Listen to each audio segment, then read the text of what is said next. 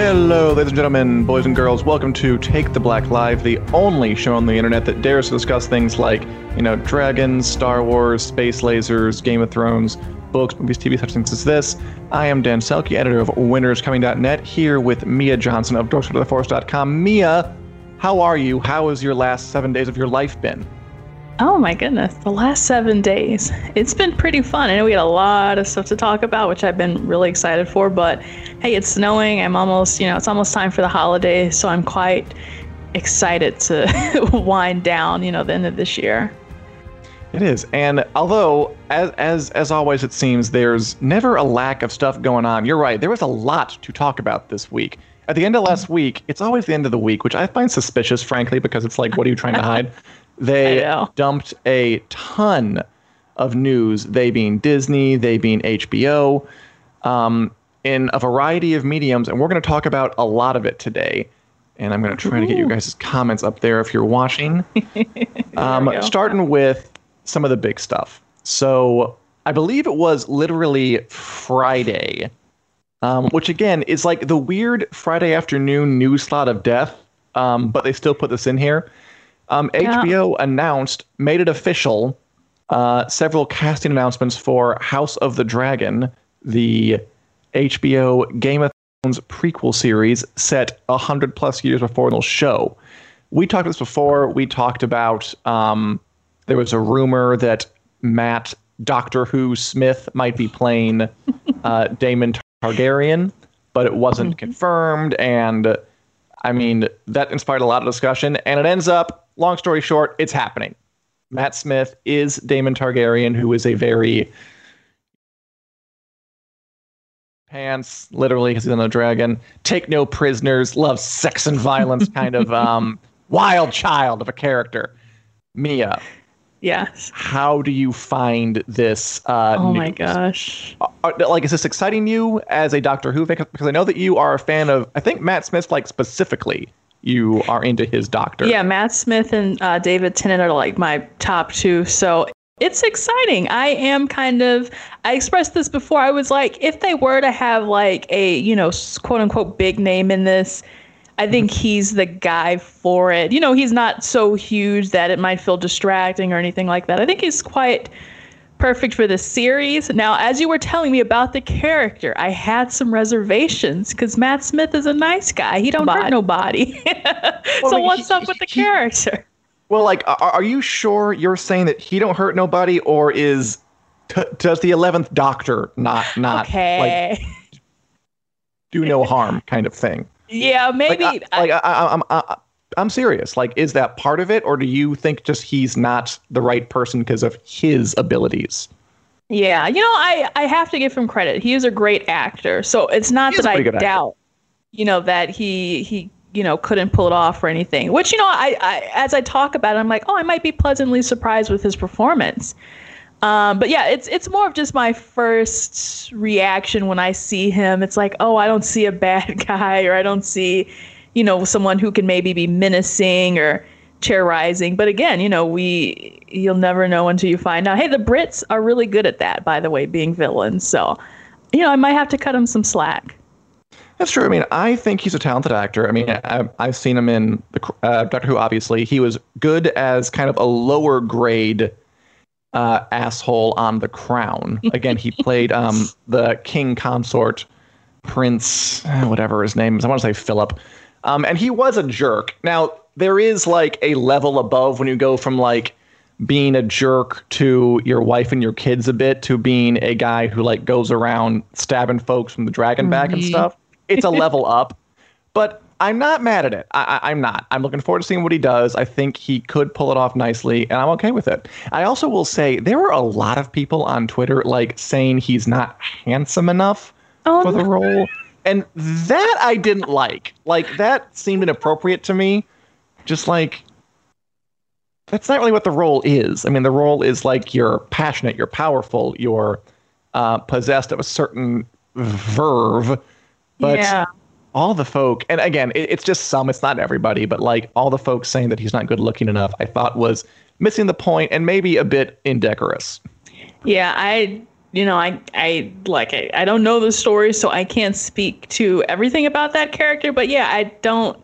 If being ridiculously good looking or something like that isn't a part of his character description, I'm not really sure how that fits. And I mean, at the end of the day, we're all beautiful on the inside, so that's what really matters. If we're on the outside, I mean, look, are we going to act like Matt Smith isn't an attractive man? Like, are we going to do that? Are we going to like lie to ourselves and the world and say that? I don't think we have to. He's one of those like unconventionally, kind of like a Mads Mikkelsen type. Like, well, if you look at him this way, or Rufus Sewell as well. We are all unique on this planet. Rufus Sewell is a good-looking guy. Okay, I mean, so we'll have a discussion later. Mads Mikkelsen, yeah, he's a little creepy-looking. But, see, no, I'm doing it. Like, I get it. I get the instinct to kind of go at the looks and talk about it. But I do think there's more to the role than that. I'm looking forward to it. That's besides the point. We also got Emma D'Arcy, not sure how to say that, as Rhaenyra Targaryen, an extremely important part of this story. So I don't know much about her at all, Emma D'Arcy. Apparently she's been in some like EastEnder, other stuff. She's younger. This is the Targaryen princess who is kind of on one side of the Dance of the Dragons, the war that's going to rage throughout this whole show. Daemon Matt Smith is her uncle. They're in a relationship. Of course they are. It's a Targaryen thing. That'll be a good time. She's maybe like the main character of the show. She's wants the throne. She's very insistent on it. She's very take no prisoners, very I'm going to get it and I don't want, no one's going to stand in my way about it. Willful, fierce, powerful, intelligent, beautiful, all those great things. It's a good character. And I don't really know much about the actress, so all I can say is good luck. Yeah, same here. All right, pretty much. If any of you have opinions on Matt Smith or Emma D'Arcy, anybody else on there, feel free to let us know and we'll get back at you. Finally, we got Olivia Cooke, who is a little bit more well-known as Alicent Hightower. She's kind of the person on the other side. I've explained this enough times now that I feel like maybe you could say it back to me, but I'll do it one more time. The Dance of the Dragons is Rhaenyra's father, the king, Viserys Targaryen, dies. And then Rhaenyra, his daughter, is his heir, or at least that's what she thinks. And she claims her throne, like, it's my throne, I'm his heir, I'm the king's heir, and the king died. But then Alicent Hightower, Olivia Cooke's character, is the king's second wife after Rhaenyra's mother dies. Innocently, by the way. It's not like a murder thing or anything. Just like, it happens sometimes, time travel, whatever. And she wants her son, her younger son, by the king, Aegon II, to be the king. So it's basically Rhaenyra Targaryen versus her half-brother. And really, Alicent's kind of the power behind the throne in that way. So that's like the basic conflict. And we have three of the big players here. Again, Olivia Cooke looks the part very nicely. Alicent Hightower. Basically, but what's that? I mean, like, she's brunette. It's basically all we got there so far. Another great character, though. Like, she's a royal schemer. She's a kind of, plays the courtly games, kind of like a Marjorie-ish type, but a little meaner. Ooh, okay. Yeah, I'm excited. And it is nice to finally start to have some faces to put to these names as well. Very much so. That'll help, at least for me. We got some comments, by the way. Hey, Jen. Good to see you. Lost my badge. Is that the badge that you got for... More information on the badge. Was that from the Wit Club? I'm sure we can get you more of that, Jen. Just let me know specifically what you lost, and I am sure we can replenish it. And if we can't, I'm sorry in advance. But yeah, it looks like a good cast so far. I mean, and there are parts of me that are a little hesitant about it. Some, like, I'm thinking, like, why are Rhaenyra and Alicent so young looking? Because they're a little older.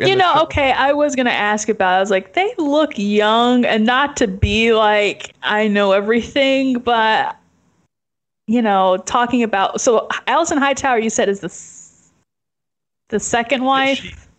She's a lot younger. It's one of those, like, May December things. But she's still old enough to have, like, a son, like a teenage son. Yeah, and, like, Olivia Cooke is, like, in her late 20s. I mean, it is possible that... Because this story does span quite a few... It's possible they're going to, like, start in the early going and then work up to later things and replace them or something. But then again, like, Matt Smith is Daemon right out of the gate. which I'm not sure about that. It's also possible they could do the thing where they like flash back. That's possible too, which I hope they don't. I'm kind of getting tired of that device being used. Or maybe they're just going to have them like start out playing younger and then play older as it goes on. You could do that. I mean, The Crown itself, like Matt Smith and everyone on that show, who played Claire Foy played the Queen, right? And she like took her from, she like became Queen at like 22 or whatever it was, and then took her through like late 30s at the end of that season. So that can happen because the show does span some years. It's basically like there's a whole lot that happens before the war, like 20 years of history, and then the war itself is like 3 years of craziness. So they'll have to manage that, but I'm looking forward to seeing how they'll do it. And again, too easy. Although that you're right, it does give me a little bit of pause because, like, I hope you know what you're doing. But until I know more, I'm going to just assume the best. Oh yeah. It'd be interesting to see where we drop it on the action, like where in the timeline we start. Yeah. I mean, maybe you could do flashbacks on this because it's. I mean, I hesitate to say it because I really don't like. There's been a lot of shows recently, like The Witcher and The Stand, we'll talk about it a little later, where they do the thing where like they start in the middle and like flashback, and I'm like, please don't do that. I just don't like the story. But I mean, there are some times when that's okay because like the action is all here, but there's stuff that happened back here that you do have to like get familiar with to understand it, but you don't need to like start there because it would be really boring for like a full season. It's not completely easy, but it's fine. By the way, hello, Ianifa. Good to meet you. You got any opinions on any of the casting? Let us know. I'll also mention it's interesting that the director lineup, how many years does the story span? Well, the war itself is, I think, 3 years. And then there's like events that set it up going back like at least like 20 or so.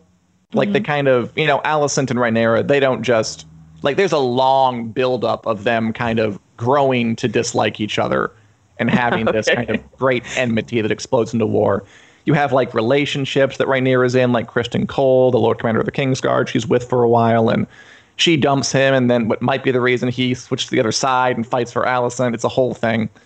There's King Viserys has a reign, like he reigns as king for a while, and he's like kind of a weakish, kind of a friendlier guy, but then the people who try to see him are more fiery. So there is a lot of backstory, and I'm not sure where they'll start it or how far back they'll go, but they're going to need to explain something. I liked Game of Thrones' policy, though, of basically no flashbacks ever. I really did like that a lot. Like, they committed to just, if there was something you need to know, we'll talk about it. And we're just going to tell it straightforward. So I admire that, and I wish more folk, because I feel like flashbacks are like a crutch sometimes for people. Maybe so. I don't think I am tired of the use of flashback. I don't think I have too many arguments against it. But if you think it would make this a stronger show, then I can support that for sure. You might need them for this particular one, but we'll see. Also, I'll note that interestingly, the director lineup, we got Game of Thrones guy Miguel Sapochnik. He's a great one. He did like the Battle of the Bastards. He's like the Game of Thrones director to go to. Claire Kiln movies. Geeta Patel was a Witcher director, and Greg Yaitanos, I think, made the Dune show for Sci-Fi back in the day. One interesting note is that there are 4 directors there. 2 of them are women, which is officially means House of the Dragon already has more female directors than Game of Thrones did in its entire runtime. Wow. It had one. There was one for the director on Game of Thrones. And I mean, and I'm pretty sure that's purposeful, right? Like, it got flack for that later in its years. So I imagine they're like, we have to get more women behind the camera if we're going to have this show. Yeah, well, good for them for finally keeping up. Keep it up. A lot changed during Game of Thrones run, man. It was, that's true. It spanned 8 years of a changing TV landscape. Anyway, and there's more to talk about. There's like other casting rumors that are going around, but that's what we know for sure. And, they say it's going to be taken off in about a few months shooting. So we will have more updates for you. I have no doubt. as Jen says, I like flashback mainly if it's fitting for the story, which I agree with completely. Yeah, if it works, I'm great with it. Mm-hmm. I feel like I've watched too many shows recently where they're just like playing with time for no good reason, and it's starting to irritate me. I hope that doesn't happen. Yeah, I like it when it's used very strategically, especially maybe like pull off a surprise, or you're finding out that like this is such and such character, or this is that huge reveal that everyone's been talking about. Yeah, no problem with that. And by the way, if you'd like to hear our ramblings in podcast form, we are available on iTunes, Google Play, wherever podcasts are available. All right, so that's House of the Dragon. Definitely good stuff, exciting stuff. Looking forward to seeing what happens with it. Okay, like before that, I think the day before that, Disney had this giant investor conference where they revealed approximately 30 kajillion new shows and movies coming to Disney Plus, coming to movie theaters. We're not going to go over all of them, but this was some big stuff. I thought it was worth going over the highlights. So I'll kick us off here, and I'd like to hear your guys' opinions on this too. So they promised 10 more Star Wars shows and 10 more Marvel shows over the next few years. Yeah. And we're getting stuff like, on the Marvel side, like WandaVision, The Falcon and the Winter Soldier, Loki, What If, Ms. Marvel, Hawkeye, She-Hulk, Moon Knight, Secret Invasion, Ironheart, Armor Wars. And then on Star Wars, we're getting an Ahsoka Tano show, a show called Rangers of the New Republic, which I think is about like the guys who pulled Mando over, I'm guessing. Yeah. It's like it's their story. The Acolyte, whatever that is, a show about Lando Calrissian. We got a show called Visions, a show called Droid Story. And this is already on top of like a show about Cassian Andor, a show about Obi-Wan Kenobi, which will star Hayden Christensen as Darth Vader back in it. We got The Bad Batch, and of course, more of The Mandalorian. Patty Jenkins is making a Rogue Squadron movie about flying, shoot, and Taika Waititi's doing something too. Mia, this was a lot of news. Did anything stand out to you from this avalanche of content? Yeah, why don't we get on that Hayden Christensen news first? Because I thought that was really big. Yeah, that's pretty interesting. Some comments I just didn't. Sorry, go ahead. All right, yeah. So this series is an interesting series. So it takes place 10 years. After episode 3, so this is kind of like after he has his, the battle duel fates on Mustafar, and Anakin goes up in flames and he's Darth Vader now. So it's kind of like we're in between, episode 3 and 4 and seeing, how the Empire has grown in 10 years. So that should be really interesting because we haven't seen Hayden Christensen as like Darth Vader. There was an end scene in episode 3, and then they do have, a little bit of Clone Wars, or I think Rebels, but that's not really Hayden Christensen. It's not his voice. So this is going to be awesome to see the two back together again. And in some capacity, because still I think there's a gap between when they see each other in episode 3 and in episode 4. Like, when Obi-Wan Kenobi ages up about 25 years. Well, so Kevin points out something that I think will be a sticking point. He was terrible as Anakin. And I'm sure that's debatable, Kevin. I know lots of folk agree with you. But, I mean, part of the thing here is those old movies, the prequels, still have a bad reputation in some quarters. In some quarters, they've been rehabilitated. But there are still a lot of Star Wars fans who kind of think that performance was maybe not worth reviving, but others who are really excited. Personally, as someone who kind of enjoyed Star Wars and never really got super deep into it, I think this is cool. I think it's cool to bring back that somebody, and I'd also wonder what he might be able to do if he's given some better material. I mean, I'm trying not to say it in a mean way. No, it's fine. Yeah, episode 2, more actor sensitive direction. There we go. I'll do that. Maybe a more pronounceable script.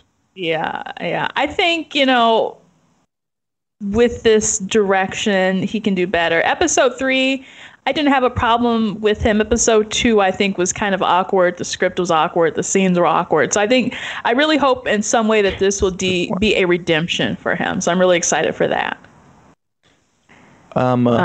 Yeah, looking forward to it. By the way, are we joined by a guest? Can't tell. Not currently. We have a guest lined up. Sorry.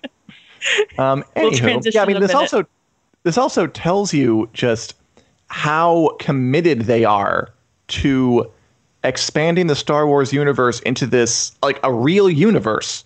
Yeah. Like, that's 10 programs, not counting movies that are coming. Yeah. And it was only like just over a year and a half ago, there were 0 Star Wars shows in existence. And in a few years, there will be double digits. I mean, I guess the obvious question here is this overkill, or is this giving the people what they want? Do we want a Lando show and an Obi-Wan show and a Cassian Andor show and the Acolyte set 100 years before and a droid story where C-3PO is getting into misadventures and so on and so forth? Or are we like, please stop? Like, with this once every once in a while is good enough? Yeah. On paper, it sounds like a lot. And I'll bring in the Marvel example, too, because they're basically in the same boat. Not on paper. It's also a lot. It's a lot no matter how you slice it. No. Okay, well, I'll explain. Because as as we've been talking about this, I'm like, oh, my goodness, that's just an avalanche of shows. And it's this and it's that. But as I was watching those trailers, I was just like absolutely so freaked out. Mm-hmm. I was like a simp for Marvel all over again. And I'm like, oh, this is really bad. I still like these things a lot. So it's kind of hard for me to criticize and be like, oh, this is just too much, when, at the same time, I'm like, oh my gosh, I can't wait for, maybe not every single one of these shows, maybe every single one of these shows. But yeah, from the fans' perspective, at least, I am, 110% ready for this stuff. Very cool. I mean, yeah, I always feel like I'm saying, like, I'm worried it's too much, but Disney hasn't really given me much of a reason, at least on the TV side, to be that worried. Yeah. So basically, until it starts failing, I'm optimistic about it. And speaking of Marvel, which is a place where I think pretty much universally they've done great work, even if there are, grouches like me who will wonder about the economics of it all and blah, blah, blah, blah. They have all these shows coming. Which ones are you most excited for? Oh my gosh. Of that giant list I gave. Yeah, at first it was WandaVision, right? We had I'm looking forward to that. Trailer for that before, and we've discussed it. When they debuted that Loki trailer, though, I absolutely lost my mind. I was like, I need this today. I think it's coming out in May. There was something like really, I don't know, really exciting about the trailer. You start off kind of like in Avengers Endgame, where you see Loki and he's going off his timeline, and you kind of see what they want him to do now that he's escaped. Like Owen Wilson was in the trailer. Yeah, so that tells you they're going for some comedy. Like, it's not going to be as if we thought it was going to be a serious thing. Like, no, they're going to go for a light touch. That wonderful Marvel in between thing. Yeah, exactly. They have that good touch, and I think personally, it's like, I think Loki's my favorite character, like, in the whole MCU, so I kind of have that bias anyway. But I would say, compared to like the Falcon and the Winter Soldier trailer, I wasn't like overly impressed with that. I wasn't blown away. It just kind of looked like a buddy cop series, totally buddy comedy. Yeah. I mean, I like that a lot of them seem to have different tones. Like WandaVision is, off the wall sitcom, whatever it is, sitcom explosion, mind bendy, mind blowing up kind of twisty thing. And then Falcon the Winter Soldier is like a 70s era parallax view spy thriller buddy cop comedy. And then Loki seems to be more of like a time travel comedy thing. Yeah. Like, it's good that they're not going to give us like the same thing over and over again, which will definitely keep things varied. But can they do that for all 10 shows? That's going to be the question in the long term. Yeah. I also feel like the Marvel stuff sits a little easier than the Star Wars stuff. I guess because what we're seeing is basically a TV version of what Marvel already does in comics. I mean, like, this is comics, right? It's like 18,000 titles, all running concurrently, different stories that kind of connect at different points, all with their own tones, different authors. Like, that's what comics are. Mm-hmm. And it's not that hard to transmute it to TV once you have the resources. Whereas Star Wars, like, they kind of had to make it up. Like, I don't know how different the Ahsoka show will be from the Cassian Andor show, will be from the Lando show, will be from so on and so forth. Yeah. But it looks like they're making an effort to get these Marvel things feel different, and they have like the source material there for them. So I predict more success for that, but I'm excited for both, if a little preemptively exhausted over how much I might have to watch.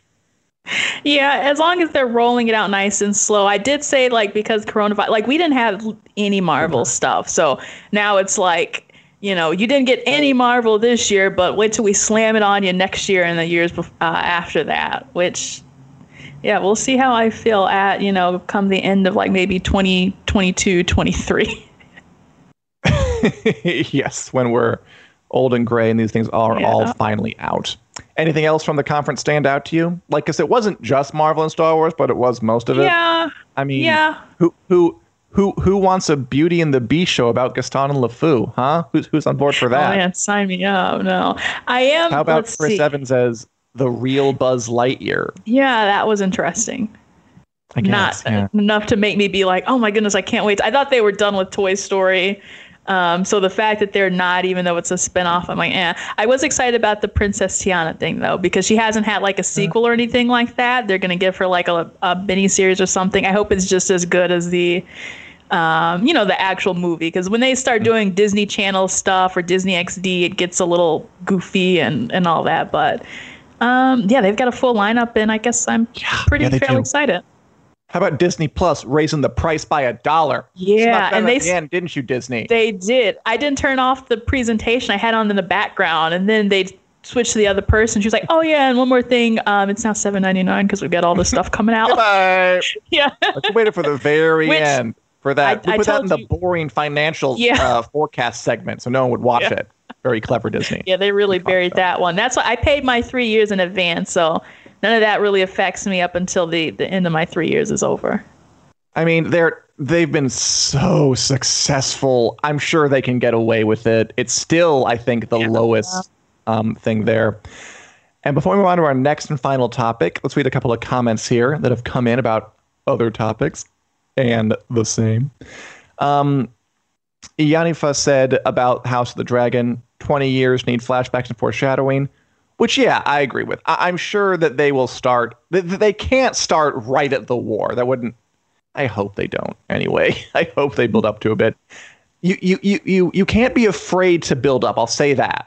Like it's HBO. I'd think they wouldn't, but there are some shows that just like they think if you don't give them an action thing right at the start, like you're not going to watch.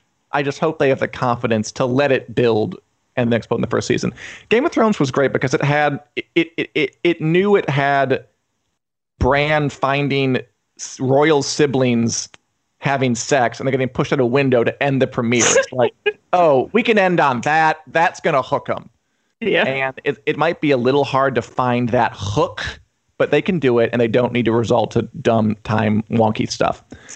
I also got Kevin saying, okay, the worst casting was them hiring Walder Frey's daughter to play Rhaenyra Targaryen.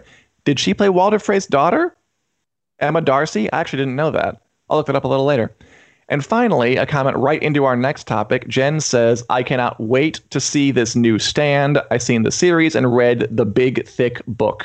Someone else has read the big, thick book is Natalie Zamora, who is going to join us talk about The Stand, coming tomorrow to CBS All Access, an adaptation of Stephen King's iconic 1978 book about a plague that wipes out over 99% of the population, which feels awfully trenchant right about now.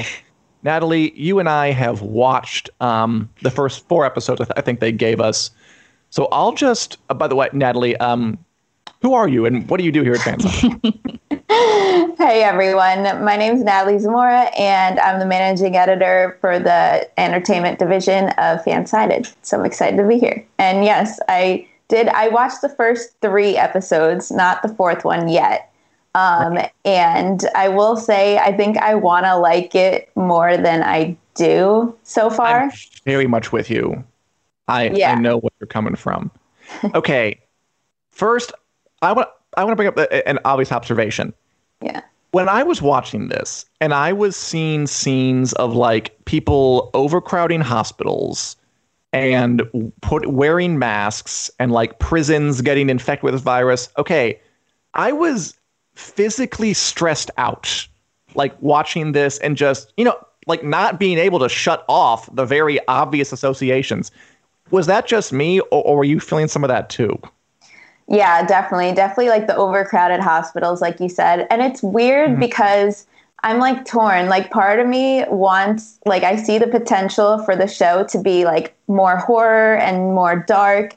But at the same time, if they do that, it would be like tone deaf in this climate. So like it's too real. I wish this came out like last year or something like that, because it has potential to be like really upsetting and really dark. And I don't think it is so far. But yeah, at the same time, we don't really need that right now. So. I mean, there was part of me that was like, maybe they shouldn't show this right now, just because, I mean, and I didn't know that I was going to feel that way. I mean, we've all been watching the news. We've all lived 2020, and just, I didn't realize how directly that would tap into my being uncomfortable, but it definitely did. I mean, we can't talk specifics. We can talk in general. There were a couple of parts that spooked me. I'm thinking of the second episode with Frank Underwood's little adventure that I won't say much about, but you were not been too scared by this so far?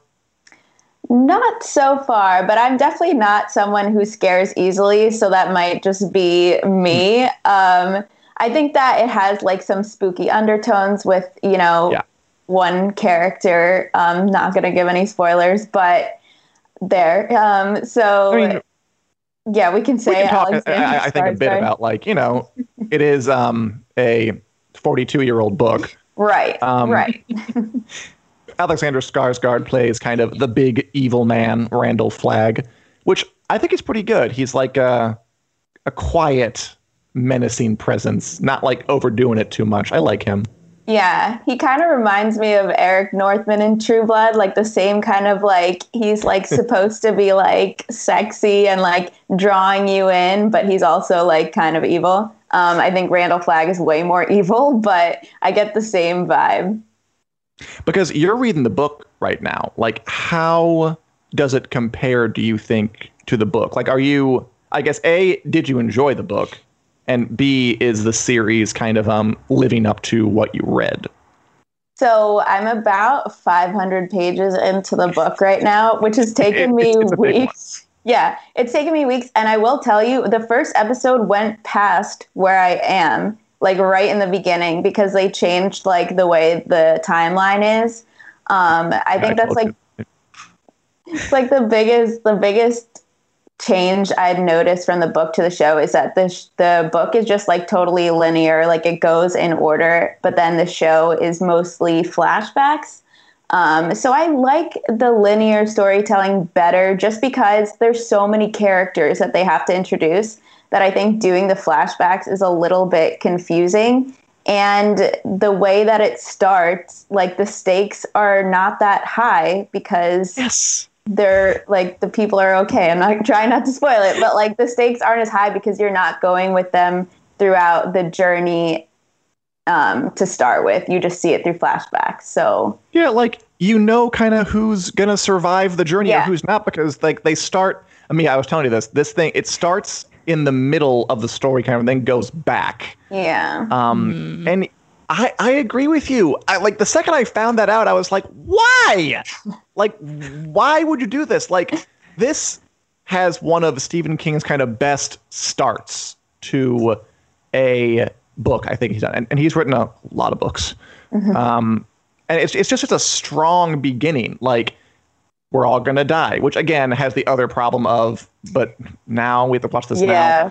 I guess the show is kind of, it's just not a good show for the time for the show to be coming out, no matter what it is. But I do wish, I think better for my immersion and my enjoyment, I wish they had just done it straightforward. Like I went back and watched like the opening to the 94 version with Gary Sinise and Molly Ringwald. And the opening is so good. It has the soldier like who spreads the disease, like running into his like kind of on the base home, grabbing his wife and kids, and we gotta go. And then like driving off, and then you just go inside the base and everyone's dead. And it's like, oh, I immediately get it. Something bad happened. He's trying to get away. But here it's like they start way in the middle. They're already kind of in their little civilizational enclave. And then like the guy who's trying to get away like drives a car into a light pole at one point. And I'm like, is that supposed to be the guy? Is that him? Is he the one trying away? Yeah, I just didn't see the point. Like the showrunner was saying like, oh, I did it because you know what? This show isn't really about a pandemic. It's about good and evil. I'm like, dude, it's about a pandemic. Okay, I'm sorry. I know you wish it wasn't, but yeah, trying to make up for the fact. Yeah, I don't know. I mean, the thing is, though, like, it's such a good story, and they have a handful of really great actors. Like, so far, there have been a few really great performances. So I think it's going to be tough to completely screw it up. I don't think it's going to end up being super bad or anything like that. Like, I would still recommend the episodes I've watched, but it had way more potential, at least so far. I think we have to pause to read some comments, by the way, because they're disappearing. Oh, no. Yeah, they're flying. Jen is very much into Alexander Skarsgård as Randall Flagg, and in general, I'm getting, which is great. Stan was his best book, says Kevin Cryan. Jen says, Moon spells run.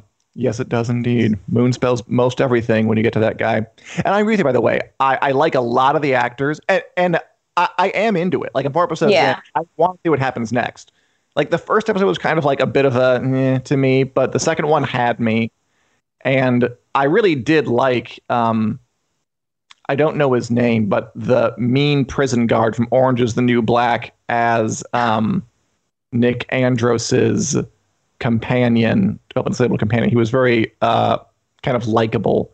And the show is starting to ramp up by episode 4. I want to watch more, but I agree with you. It does. I just don't get the decision to do it this way. It seems like you're kind of cutting yourself off at the knees. Yeah.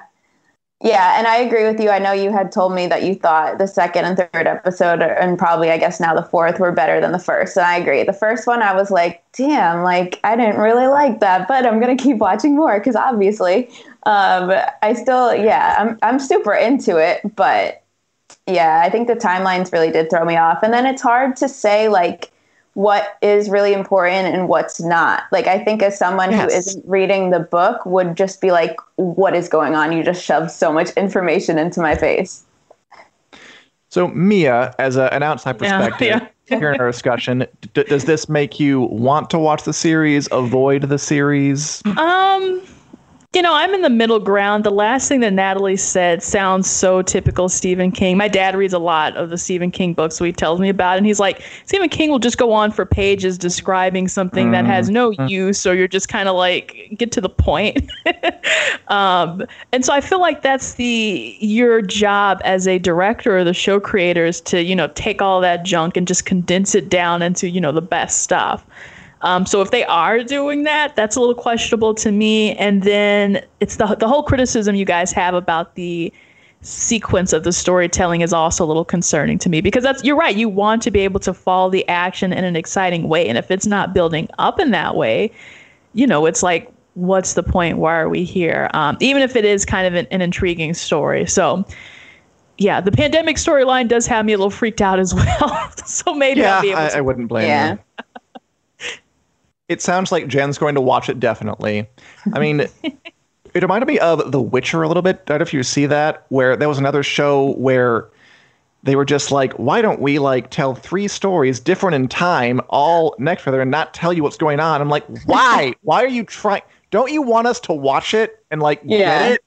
Don't you want that? Why do you do this to yourself and your story is what I feel like. But to be fair, this isn't nearly as bad as that. I'm going to keep watching. I'm curious. I like it. I just want to put out a general plea to any filmmakers who happen to be watching. Just please tell your story start to finish. Like, it shouldn't be that hard. Like, exceptions for maybe very stuff. And as I've just been informed, the first episode written and directed by Josh Boone, who directed the New Mutants. Good for you, Josh Boone.